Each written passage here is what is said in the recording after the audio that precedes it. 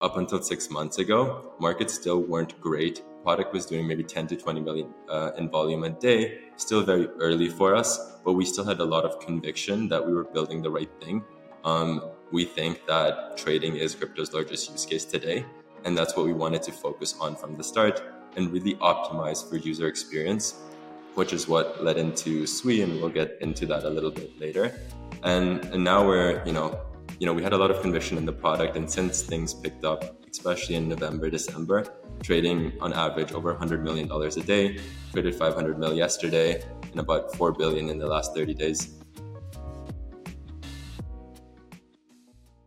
Gentlemen, today, super excited to have you both on. Thank you so much for joining me. You're actually my first podcast within a Sui application or the Sui ecosystem. So super excited to have each of you on. And thanks for joining me today. Yeah, happy to be here. Thanks for having us on, Logan. Awesome. Well, maybe just you guys are each the co-founders of BlueFin. I would love for you guys each to do just a quick introduction, this being your first podcast. One, just about yourself, a little bit about your journey, and then secondly, sharing more about BlueFin and a little bit of the inspiration behind building a product. Nice. I'll get started. So I'll do a quick, my journey into Web3 and BlueFin.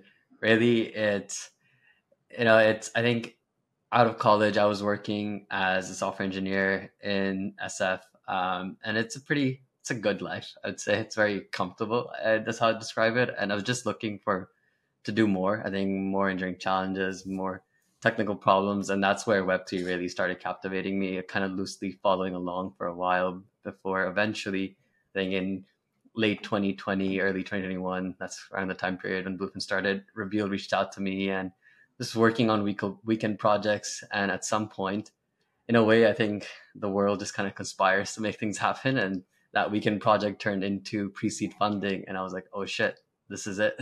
And that was a pretty hard choice because when I chose that kind of to make that leap, I had to give up my visa and stuff because I was working in the US under an H-1B. But I got a lot of advice. It was like risk to reward ratio is higher in life than ever before. If you're going to take a bet on something, like do it now. And honestly, don't regret it. It's been an incredible amount of learning. If I was growing linearly, it's now like exponential. It was a lot of mistakes, but like that's how you learn at the end of the day. And you guys are actually brothers, aren't you? Yeah, that is true. We go way back. So it's funny. We actually, I think, know each other better now than we ever did before we started building a company. How has that process been, just working together as brothers, building a company together? Because to your point, I do think you guys know each other's, how you guys, your strengths, your weaknesses, and it possibly works better as like a co-founding pair than people that are just coming together for the first time. Yeah, I think one piece that works really well is AJ is an engineer. My background's in physics, but now I lead a lot of the business efforts. And I think we just trust each other to own their areas really well together. And I think that synergy is just beautiful. Yeah. I would love for you to give a quick background on yourself. Physics, I very much have appreciated. I kind of went down the nerd route as well with CS. But if I were to go back, I may do physics just because, I don't know, it gives you a good understanding of the world. Yeah, I agree with that. But I think if I did things over, I'd do CS. I think physics is so theoretical, but CS is so practical. You can use what you built. But yeah, just to zoom back, my background's in physics. I studied at Penn. I was part of this energy research program where we were trying to solve the world's energy crisis. I was doing 3 degrees at that time, 2 undergrads and a master's, and really just trying to come up with ways to address the energy problem. And after college, spent a little time working on that too. But I always wanted to build something of my own, and I felt the impact missing in the near term on that front. And at that time, found someone that I was studying physics with, reached out to AJ. AJ brought on someone he was studying at Berkeley with. And that's really kind of how the initial team was formed, largely within network. I think after that, there was a lot of mistakes, many non-linear years. Even last year, we had 2 rounds of layoffs. But I think things picked up after we raised our Series A. That was with a couple of leading firms like SIG, Brevin Howard, Tower. And even then, I think up until 6 months ago, markets still weren't great. Product was doing maybe 10 to 20 million in volume a day, still very early for us, but we still had a lot of conviction that we were building the right thing. We think that trading is crypto's largest use case today, and that's what we wanted to focus on from the start and really optimize for user experience, which is what led into SWE, and we'll get into that a little bit later. And now we're, we had a lot of conviction in the product, and since things picked up, especially in November, December, trading on average over $100 million a day, traded 500 mil yesterday, and about 4 billion in the last 30 days. That's amazing. And no, I appreciate each of your journeys. I always find it fascinating how people arrive at the certain destination that they do. And I mean, to most people, it just, once you hit some level of success, whether it's kind of like an arbitrary amount, whether it's like getting backed by a VC or raising a certain money, like people are like, oh, I always knew that they were going to do well and going to kill it. But no one really sees the trials and tribulations and the risks that everybody took to get to this point. So kudos to each of you. I know, particularly building within the high throughput ecosystems, I mean, even today, I would say is still not popular. And I think I'm extremely excited about all the builders that are building in the high throughput ecosystems because of the applications that they actually enable and the ability to actually scale. So I would love for either of you to speak to, maybe before getting into kind of some more technical nuance, just sharing what BlueFin is in your words, why kind of build this trading product, and what problem are you looking to solve? Yeah, for sure. I think the problem we're trying to solve is the on-chain user experience for trading. We think that's something that's been missing since we started, and we think it's a bit better today, but it's still lacking. And we do think, being in Web3, trading will move on-chain. It's just a function of time. And that's when we were choosing a platform as like which blockchain can enable us to build a user experience that can compete with that of Binance. And that's not only just high throughput, it's also account abstraction and the user experience holistically. So that's what we're trying to solve for. And there's two pieces of user experience. There's the retail user experience. That's super important. It's the front end, the onboarding, the bridging, the on-ramping, the time to, settle trades. But I think equally as important, it's the institutional user experience, because you need to have that liquidity. You need to have those tight spreads and the depth and the number of markets. We're trying to optimize for both at the same time. And sometimes that can be a bit difficult, but it really needs to come at no trade-offs. And that's really why we chose to build on Suite today and kind of what's led to some of the success we're seeing right now and an early stage, in terms of where we're going from now.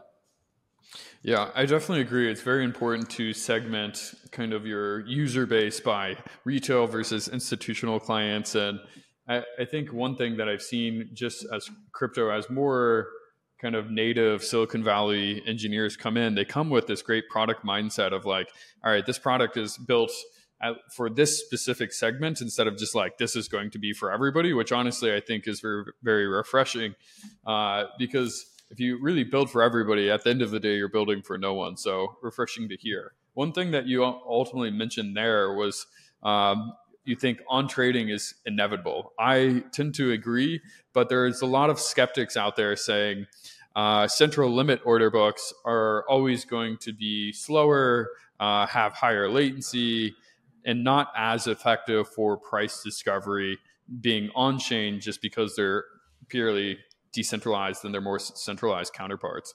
What would you kind of say to the critics that are not optimistic as you are on trading experiences?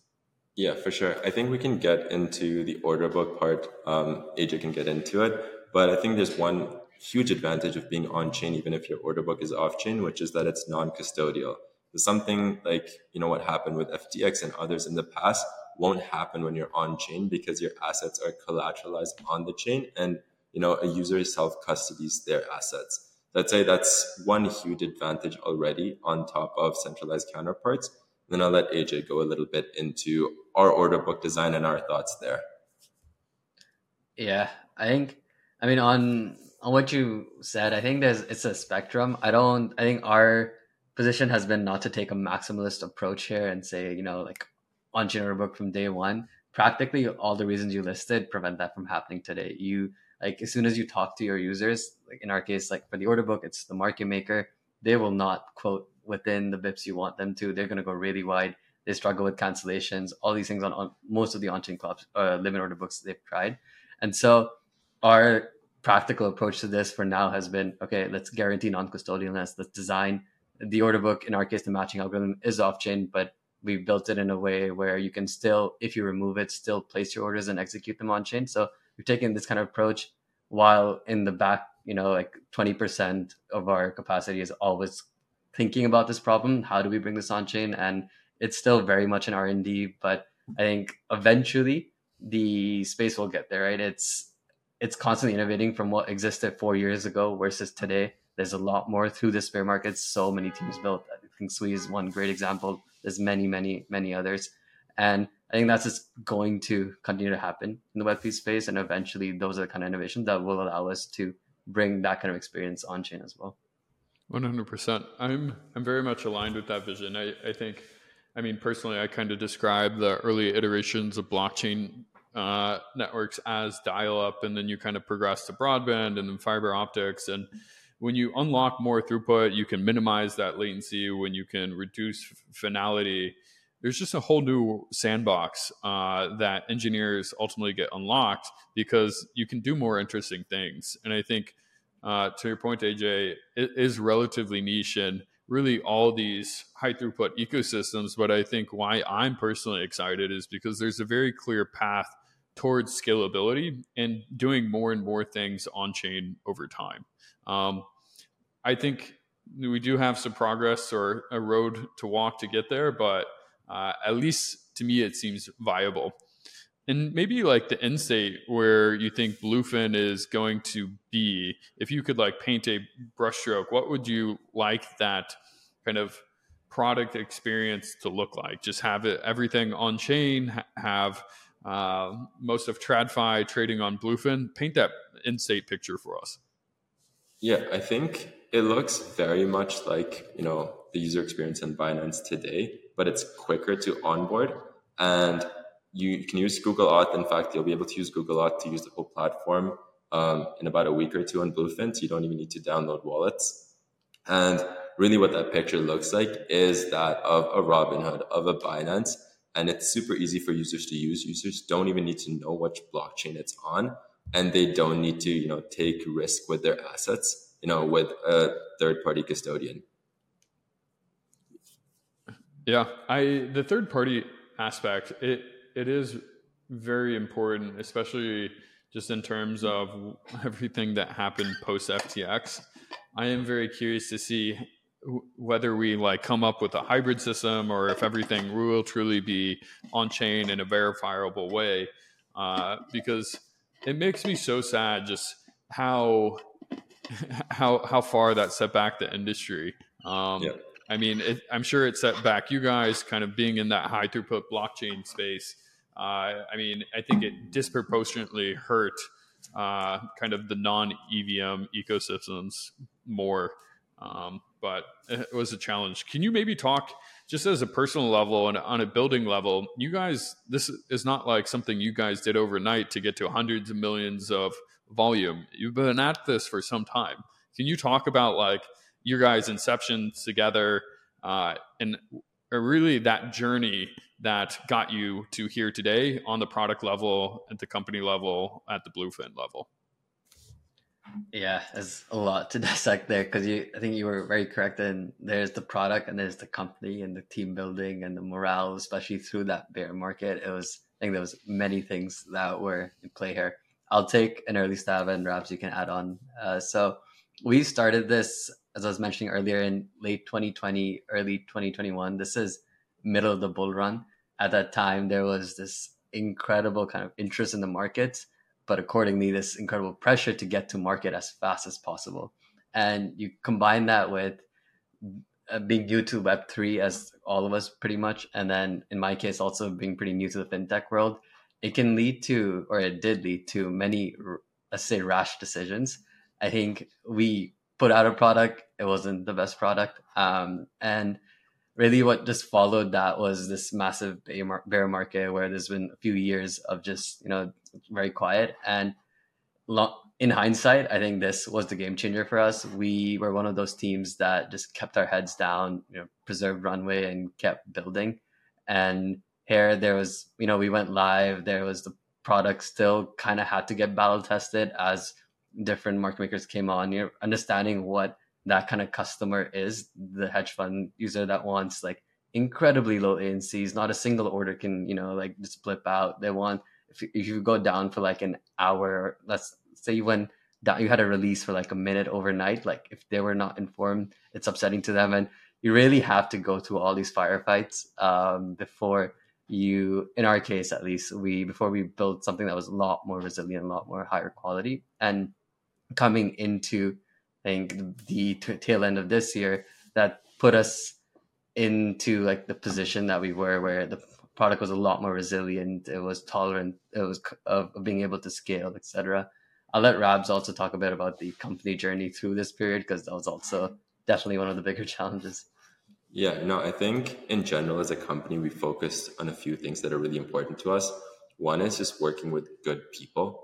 I think if you just enjoy the people at a personal level who you work with, times are going to be tough, shit's going to happen, but you're just going to get through it and you're going to laugh after, work one day, or and just much more fun to work together. And then I think me and AJ are maybe, I don't know how, but we're wired in a way where we just never give up. And I think it's something her dad used to say too. It's, you only lose if you give up. That's literally the only possible way to lose. And we just don't give up. And that's why we won't lose. And that's been our mentality. So there's going to be tough days. It's going to be a lot of firefights. It's going to be many non-linear years.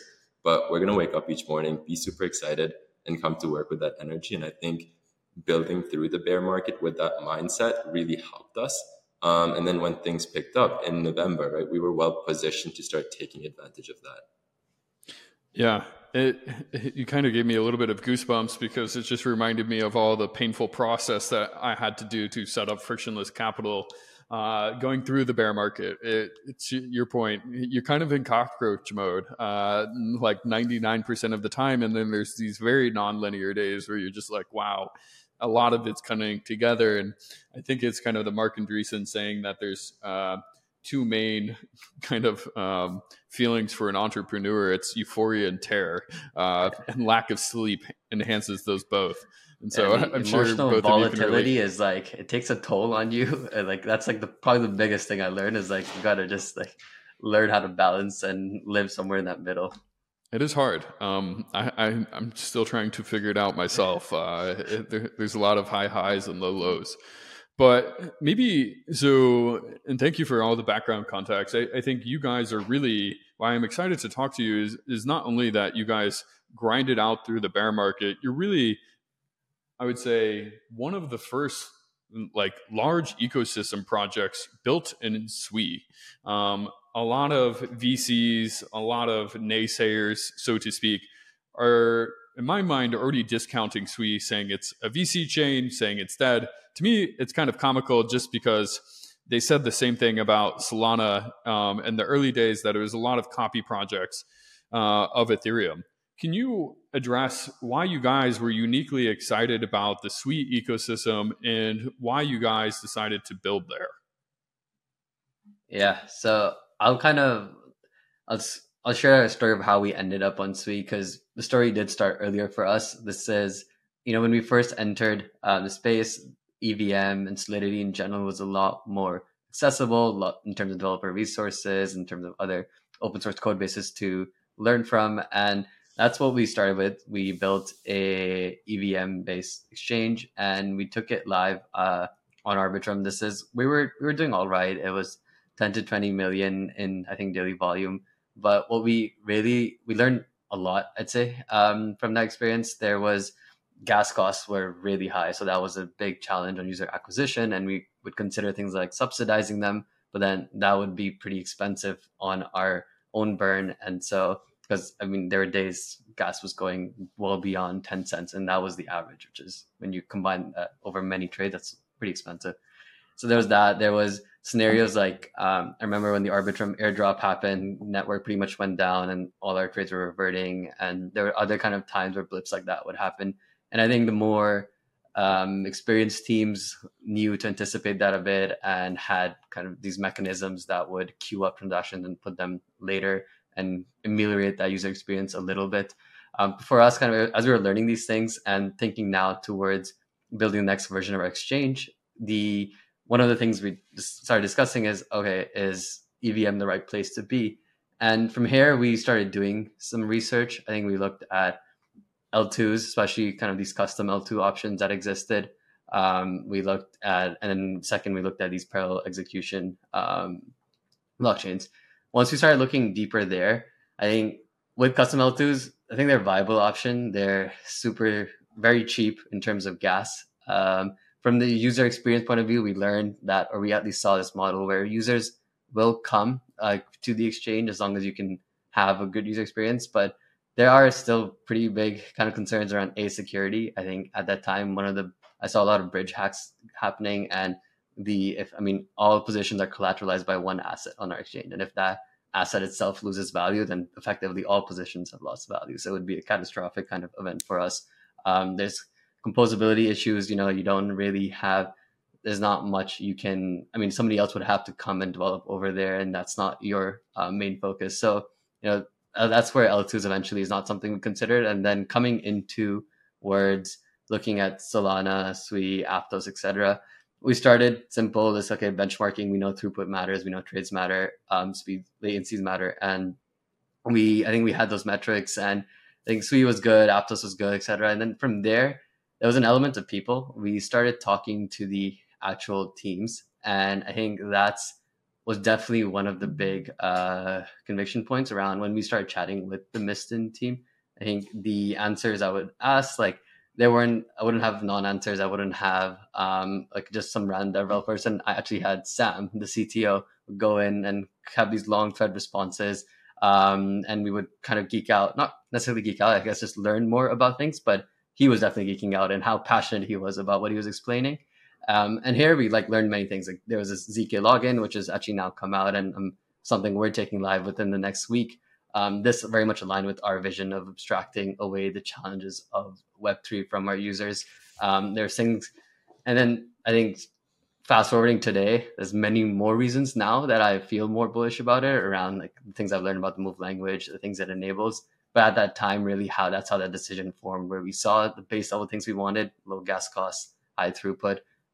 We saw an alignment in their vision and ours, and I think their team kind of stood out to us in what their engineering team stood out to us in what they were building. Mm-hmm. Yeah, go ahead. And I guess just to add to that, I remember seeing a podcast, a very early one with Evan and another one of their founders, I don't remember who, and he was just talking about building a blockchain with no trade-offs. And that is something that we were trying to do, is build an exchange for trading assets without trade-offs, no user experience trade-offs, no performance trade-offs. And I think after that, I was like, hey, how authentic or true do we think this vision is? And that's really when we started talking to the team, the engineering team specifically. We were just inspired, oh shit, I actually think they can achieve this. I think they already have a great product, and they have the right vision to get to what we want. And it was really a function of hearing that vision on a podcast from the founder to just speaking to the engineering team and being confident that these guys will be able to achieve it. Yeah, I think as a founder, you have to paint that beautiful vision, an ambitious vision, because if it's not crazy enough, you won't convince enough people to join you on that vision. But you ultimately have to be rooted in reality to say, is this possible? And that dichotomy is often hard, but I really love the Miston team. I think they're, Sam in particular, I've really enjoyed my conversations with him. And to your point, AJ, I've had a lot of long conversations just debating the technical merits of how blockchains work. What actually should that kind of look like from a user perspective and developer perspective? And I think at the end of the day, where I think all of us kind of on this podcast can really agree, is we want to build applications not for kind of the few 100,000 people today, which although they are important in the early adopters, we still want to build applications for later on the tens of millions and hundreds of million people that will ultimately come into the ecosystem, and making sure that your underlying blockchain, kind of the technical stack that you're building on, at least has some path towards future scale is paramount. So it's cool to hear kind of the idea maze that you went through to get to this point. Yeah, and to that point, I think I didn't mention this earlier. I remember the issues we experienced, and since the day we've been live on Sui, I think obviously there's a long test of time to still pass, but we haven't. Our gas costs have stayed the same even when spikes happen in network transactions that we're processing or the general network is processing. We haven't had availability issues, and I think really this is rooted more in the fundamental design on how the Miston team approached the kind of infrastructure behind the blockchain. Yeah, fully agree. I'm bullish what they're building, and excited to see what is to come within that ecosystem. And I think it's very cool just how early you guys really are in the grand scheme of things, not only the blockchain industry, but within the Sui ecosystem as well. Maybe shifting the conversation though slightly towards more of the product side. Abil, you mentioned particularly around curating that product experience. So the user experience needs to be a certain way for kind of the average retail trader, and that ultimately may not be the exact same experience from an institutional client that wants to do $100 million in perps trades. Can you kind of walk us through kind of your experience just designing these two different, designing the product for two different customer sets? Yeah. I think me as a person, I'm obsessed with design and user experience, overly obsessed. And AJ would get pissed off at me sometimes saying like, why are you spending 12 hours a day with like the designer? You need to focus on other areas and this needs to be part of a process. But we're just so obsessed with getting the user interface, how user onboards onto the platform, like every detail so right. And I think that's super important. We're just unhealthily obsessed with that. And right now, if someone comes onto the platform, we usually get a lot of great feedback on how easy it is to use the platform. I think onboarding onto Sui needs to get a lot better, but that's something a bit separate and it's also being addressed. So the bridging experience isn't great, but once you're onto the product, it's very seamless. And in about 2 weeks from now, this is how the experience is going to look like. And it's very close. You're going to be able to just come on there. You don't need to download any wallet or manage any private keys. You'll just connect your Google account and it's going to be natively secured by ZK login. So the way you go on LinkedIn right now, you connect your Google account. It's also going to be integrated with Wormhole. So you can also support bridging with it. You can do all sorts of trading on the platform. And that's really the user experience. And then on the back end, for those that don't know what ZK login is and maybe kind of tapping into Sui and the Sui ecosystem for the first time, in layman terms, can you communicate what that enables? Yeah. I'll try to give the TLDR on it, which is at the moment, what is one big kind of friction point for users? It's not just downloading a wallet, but also this concept of securing your seed phrase and your private keys. And a lot of I guess anxiety that can form around, is it secure enough? Is hot wallet good enough? Do I need a ledger securing these things? That's effectively what ZK login aims to solve, which is tying your Google account to a Web3 account that you can use to sign transactions. So it's abstracting away dealing with private keys. How it does it in practice, that gets pretty cryptographically intense on ZK proofs. But I would say the TLDR is that it's a one-way mapping between your Google account and the JWT token, which is the cryptographic proof it provides, adding a bit of more metadata to it and using ZK proofs and storing that in your cache. So there's a one-way mapping from that account to this key phrase that's formed and stored locally in your browser. That's behind the scenes signing everything, but it doesn't link back to your account explicitly. It's the high level overview, I'd say. No, I think it's great. And maybe even to go one level higher, just allowing people to kind of onboard with the traditional private key, but through a Google or Facebook type interaction that they already know. Yeah, and that final user experience is you come, just Google Auth, boom, you have an account, you're trading. So, Yeah, for that I'm for the excited everyday for it. user, they don't even realize what's happening Yeah, behind the scenes. I do think. I mean, I'm very curious to see. I do think a lot of the magic sauce within blockchains in the industry is that private key ownership. I mean, to your point earlier, being able to own those digital assets, have sovereignty over them is important, but there's also a lot of kind of potential headaches that come with that. And so just private key management, private key education, the onboarding, it is cumbersome, but this ZK login, I think, is very interesting idea as a path forward to kind of making that onboarding experience a little bit more frictionless. And I guess just to add on top of it, ZK login today is embedded within the Sui wallet. What we're doing in about 2 weeks from now is taking that to the next level, which is, and I'll let AJ talk a little bit more about it, is abstracting the wallet itself away and having that in the back end of BlueFin's front end.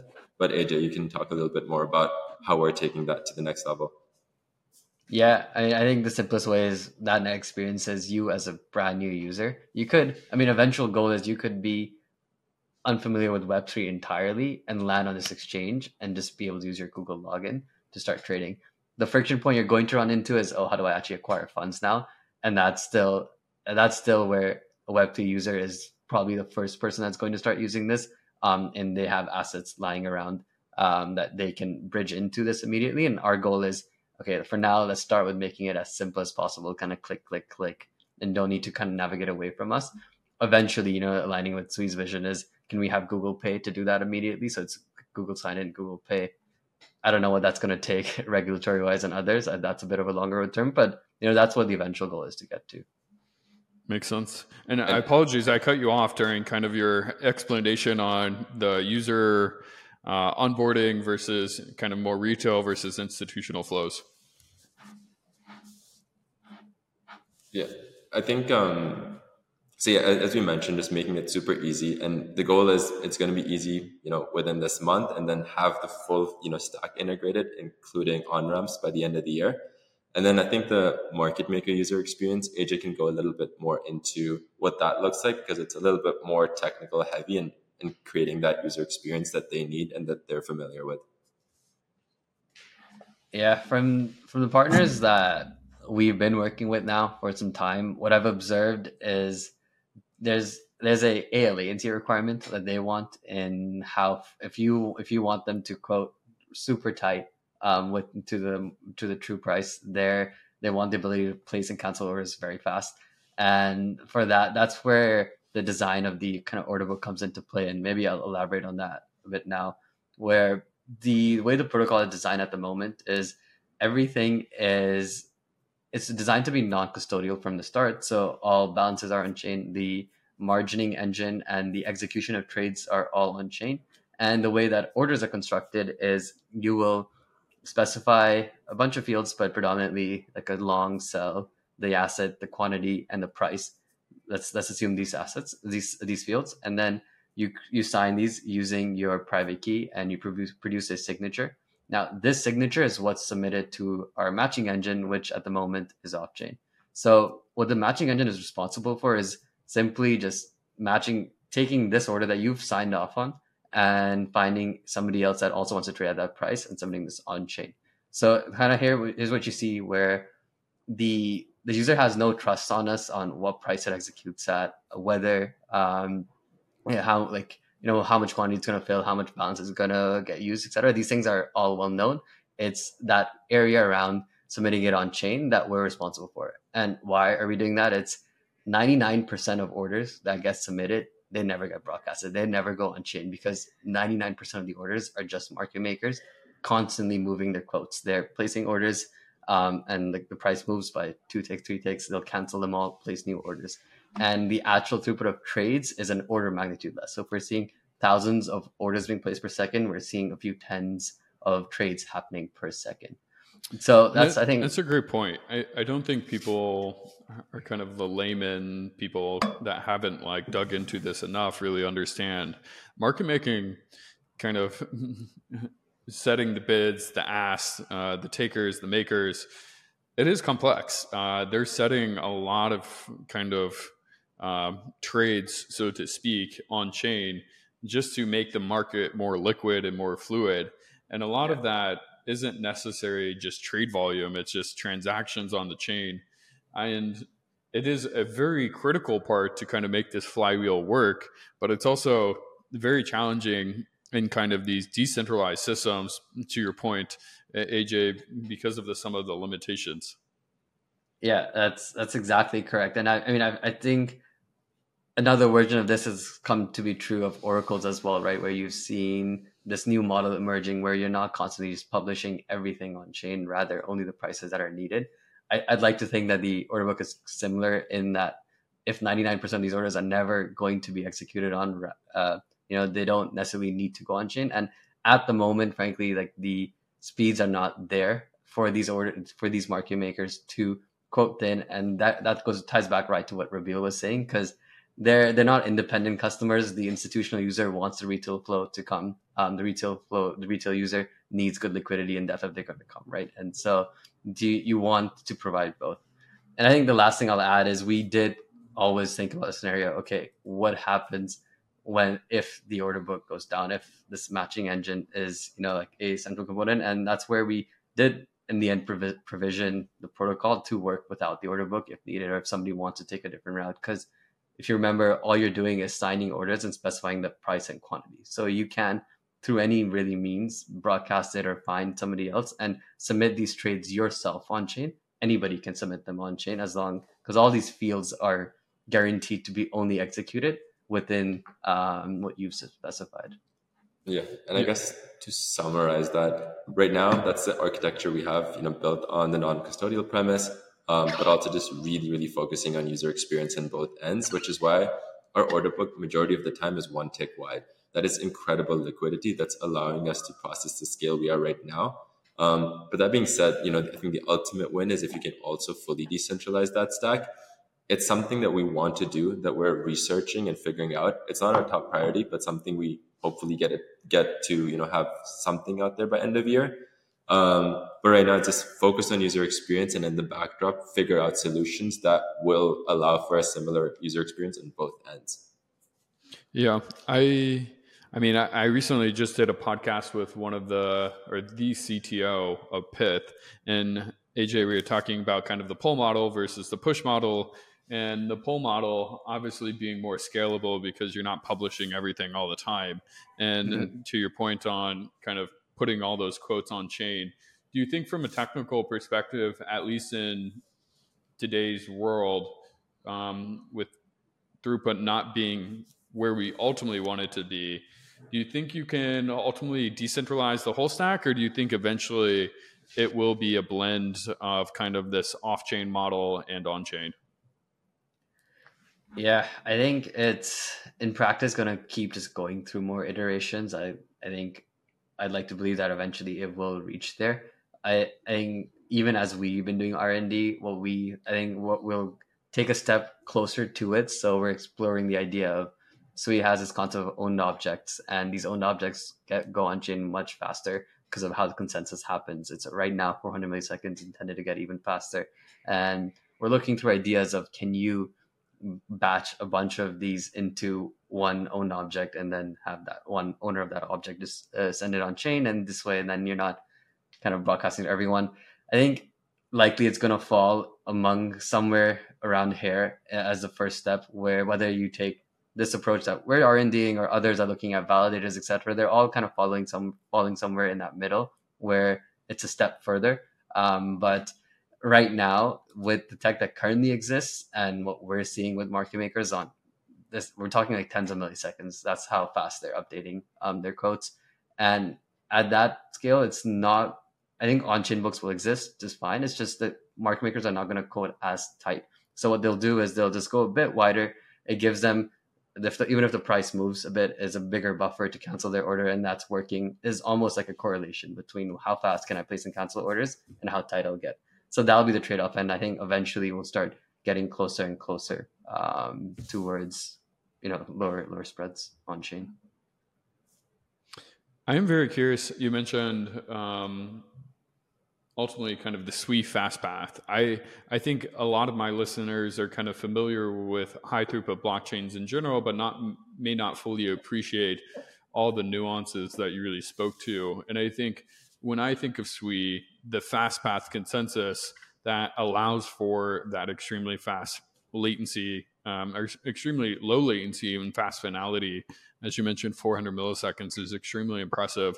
Can you maybe just on a high level speak to that, and then how you guys, I mean, I think you did briefly touch upon it, but go into how you plan to exploit that even further? Yeah. So I think with what's important to understand with Sweet is they offer it's an object data model. That's like the first thing to understand, that everything is represented as an object, and this unlocks many things. There's like native object ownership. There's dynamic fields and how these objects are passed on. I'll break these down a bit later, but with these objects, there's a distinction between, do you own this object? Does another object own it? Or is this a shared object? And if it becomes a shared object, which is the default case, then now you need consensus with everyone on the state over here. And this ends up taking a bit longer. I think on Sweet, we're seeing somewhere around 2 seconds at the moment for consensus on that. Now, if you're instead, if it's an owned object, I don't want to butcher the details because I'm definitely not the consensus and cryptography expert, but the TLDR is on how they approach consensus here. It allows them to have like a 2/3 majority and reach consensus much faster on the state of this own object, and this ends up going through in 400 milliseconds. How we intend to take kind of leverage this is we're reapproaching our on-chain protocol and seeing, okay, we know that if we have an owned object, that it's not going to require this full-blown consensus. And so with every single trade, if we can ensure that the two users are in a unique market and are unique parties, and know that same user is not participating in another trade at the same time, we can execute these in parallel. And so then the kind of key becomes, okay, market makers are this one kind of user that's almost in many of these. So if you have enough market makers, you have to kind of start partitioning by market makers in how you approach these executions. But that's the fundamental driver between how we're re-architecting, which is unique traders on unique markets can start happening at the same time. And what this does is this increase our TPS. So at the moment, there's two things often. There's like latency, okay, how fast can you execute one trade? But then the second is how fast can you concurrently execute trades? So even if it's only 400 milliseconds, if you can do 100 trades at the same time, then your TPS goes much further, goes up by a lot more. So that's kind of the summary of what we're approaching there. I know we're nerding out a little bit, and I'll bring it back to the product side, but I truly think you are at the forefront of something very interesting, and appreciate you kind of going into a little bit more depth there, because this will enable some new types of applications. And I don't think very many builders have gone as far into the weeds as the team there. And to see how you're experimenting, thinking about it, kind of the lower latency, the faster finality, it should unlock some unique use cases, which I think not only do engineers just kind of starting to play around with, and I think BlueFin is at the forefront there, but VCs and kind of the investor community are so far behind, they haven't really caught on to what you guys can actually do in these high throughput ecosystems that are uniquely tailored to that fast finality. So super excited there. Maybe bringing it back to the product side though, you have all these unique innovations. You guys been grinding throughout the bear market. The last 3 months, things have been picking up. How do you really see the next 12 months ultimately playing out from, say, trying to compete with these more larger centralized entities, a Coinbase or a Binance of the world? I think that's our top priority right now. And it ties both to user experience, which has performance as a bucket within it. Most Ethereum L2s, for example, their TPS is typically around 100, right? That's nowhere near even less. Even from less, what right? I've seen. It's kind of funny because the high throughput blockchains typically are doing more transactions per second than all L2s combined, which I just kind of find comical. But Exactly. So there's no way you can build something that competes with the centralized exchange over there, at least in our opinion. It just cannot process that level of scale. And we haven't really seen that come into DeFi yet. So I think first and foremost, it needs to be somewhere that can process that scale. And maybe majority of the time it's fine, but the time that it matters is like the 3% tail end of the times where markets are super volatile and there's a lot of transactions. So I think the first part is like being on a high performance blockchain. There's many high performance blockchains, but I think finality is also a core component because that's what impacts user experience. So you can have 100,000 TPS, but if it takes 5 seconds for it to finalize, it's not good. Like that's way too slow from a user's point of view. So as AJ was mentioning with owned objects, like it needs to be sub-second. Like you click a trade and it goes through. I think that's the first part. The second part is being the easiest to use. And that means that, you don't need to download a new wallet. You don't need to, secure your private key. You don't have difficulties bridging funds over. And that's really the second focus for us the next 2 quarters particularly. One, it's, abstracting away all of the wallet components. And then two, working with the Sweet Foundation on making it super easy for users to deposit assets, right? Whether it's, something like Axelar or Layer Zero for one-click deposits from any other chain to, direct deposits from centralized exchanges, and then 3 on-ramps directly onto the Sweet blockchain. So I think once we can get, both of these components done, hopefully by next quarter, that's really when you can have a user experience that competes with a Binance, a Coinbase. And I think that's when we can start taking over that addressable market. And what products offerings today do you have? I know you kind of the specialization is perps, but doing spot, etc. Can you kind of just like dive into what products offerings today? What tokens have you seen been trading and when doing these hundreds millions of volumes? Yeah, for sure. Right now we focus on a type of future that's called perps. These are the most popular assets right now in Web3. And so that's a core focus of BlueFin right now. It's a type of derivative, fairly straightforward to expand to futures, or if we wanted to go into options too after this. But right now we're focusing on getting the core product really, really right. We think there's a great, use case over here. We're seeing flow already. And so we currently only have 4 markets on the platform. BTC and ETH see most of the volume today. And where we're going with this is we want to get the next version of our protocol out. AJ will go a little bit deeper into that, but that version will equip us to start competing with centralized exchanges. It also requires us to redeploy our contracts and have a migration towards it. That's the point when we'll aggressively look to add a lot more markets. Our goal is at least 100 more markets by the end of the year. And then I think we do want to add spot markets. We do want to add options. But I think right now its focus is so important. I think think of leadership as like a line with people, following you. And the more you go, like the more you wind, the slower you move. And so it's so important to just like focus, get the core thing right, and then like look to expand after that. So right now, focusing purely on futures, perps specifically, we want to get it really, really right by next quarter. And once we think we're at a good spot with that, then like to expand.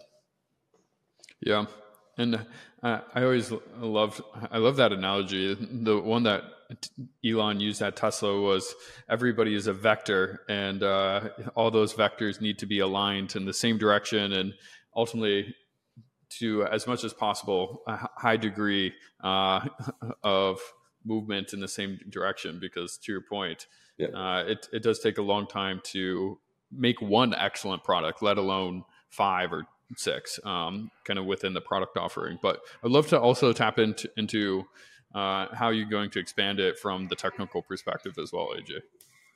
Yeah, this is actually kind of what we were getting into earlier with the own objects of partitioning. That's exactly what we're working on at the moment. And the idea is that if we want to tap into scale, we know some of our tech debt, I think all systems have some debt. Like it's an opportunity to re-architect for that for our market makers in these speeds and latencies we provide them, but down to the core infrastructure that say we did see a magnitude increase in volumes, can we still bring these all on chain?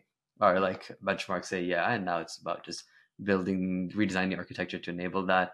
And I think besides this, we're also now a lot more familiar with Move as a programming language. I think it's awesome. It enables a lot more than Solidity did initially, and so I think there's many things that, as a bit more experienced developers in that space, we're also bringing into the tech. And really, it's now for us building a product that we think, for the next 1 to 2 years will be definitely can handle the scale that we anticipate.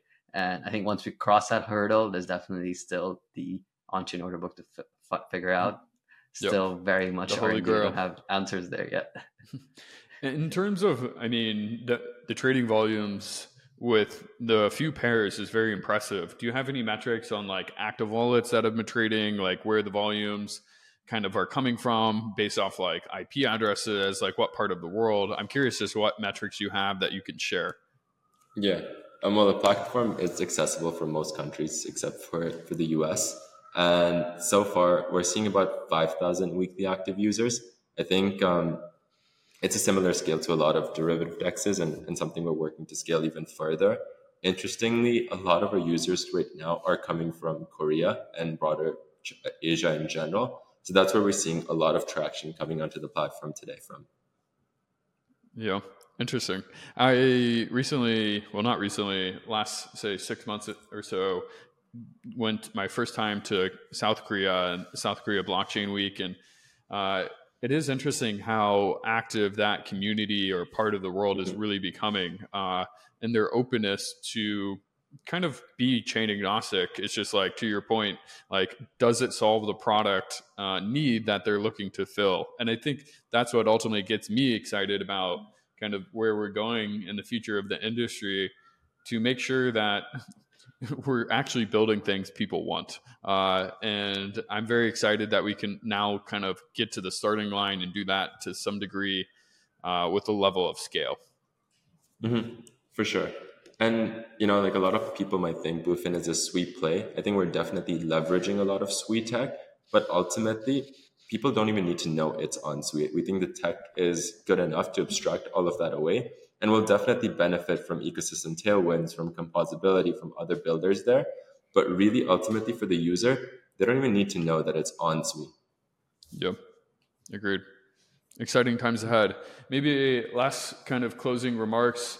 We've touched upon a lot, kind of your guys' individual journey into Web3, kind of starting in the EVM land, pivoting with some of the troublesome of just lack of scale within those ecosystems, going into cockroach mode, surviving the depths of the bear market, and now really coming out on the other side from nothing else than just like sheer will by grinding throughout the bear market, and now trading volumes are picking back up. Is there, I guess, just any general advice to like founders, either investors that are looking into like the Sweet ecosystem or other projects alike, as like final parting words?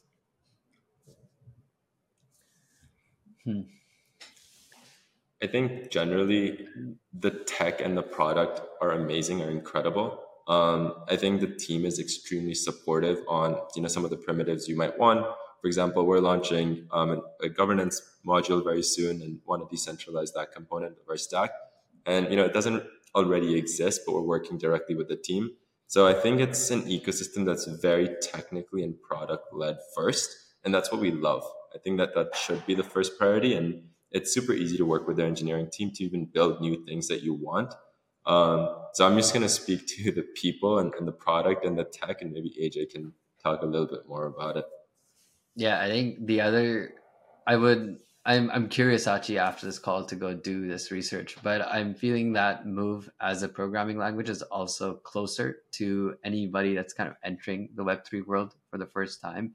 It's a bit more familiar to the modern languages that we use in the Web2 world, and I think that just sets up for a lot easier onboarding accessibility into the space. So I think that's one definite kind of advantage that exists within that space. Now it is over time, so it's going to take a bit more time for a lot of other developer products to get added to it, right? I think there's things like Tenderly and others on the EVM because it has the benefit of time. But I think I definitely see this getting some adoption. And besides this, I think if you're building a company, and like I think there's a lot of general advice that we've learned over time, but I think the biggest takeaway for me, frankly, over the last few years is build with people you enjoy working with. I think that's what in the end will motivate you to come into work in the morning to like push through hard times, because that's what you get to hold on to when it gets tough. And I think that'll be the biggest game changer. Through the thick and thin, the people that are by your side and solving the problems with you are very important. So sage advice. Excellent. Well, gentlemen, thank you so much for coming on the podcast. My first podcast with a sweet ecosystem builder. You guys have slogged it out throughout the bear market. And now it's amazing to see coming out on the other side, really the fruits of your labor. I'm personally bullish on the Sweet ecosystem. I'm bullish BlueFin and what you guys are building, and I wish you guys the most success. Thank you, Logan. Thanks, Logan. It was a pleasure getting to know you and this call. Likewise. Thanks, guys.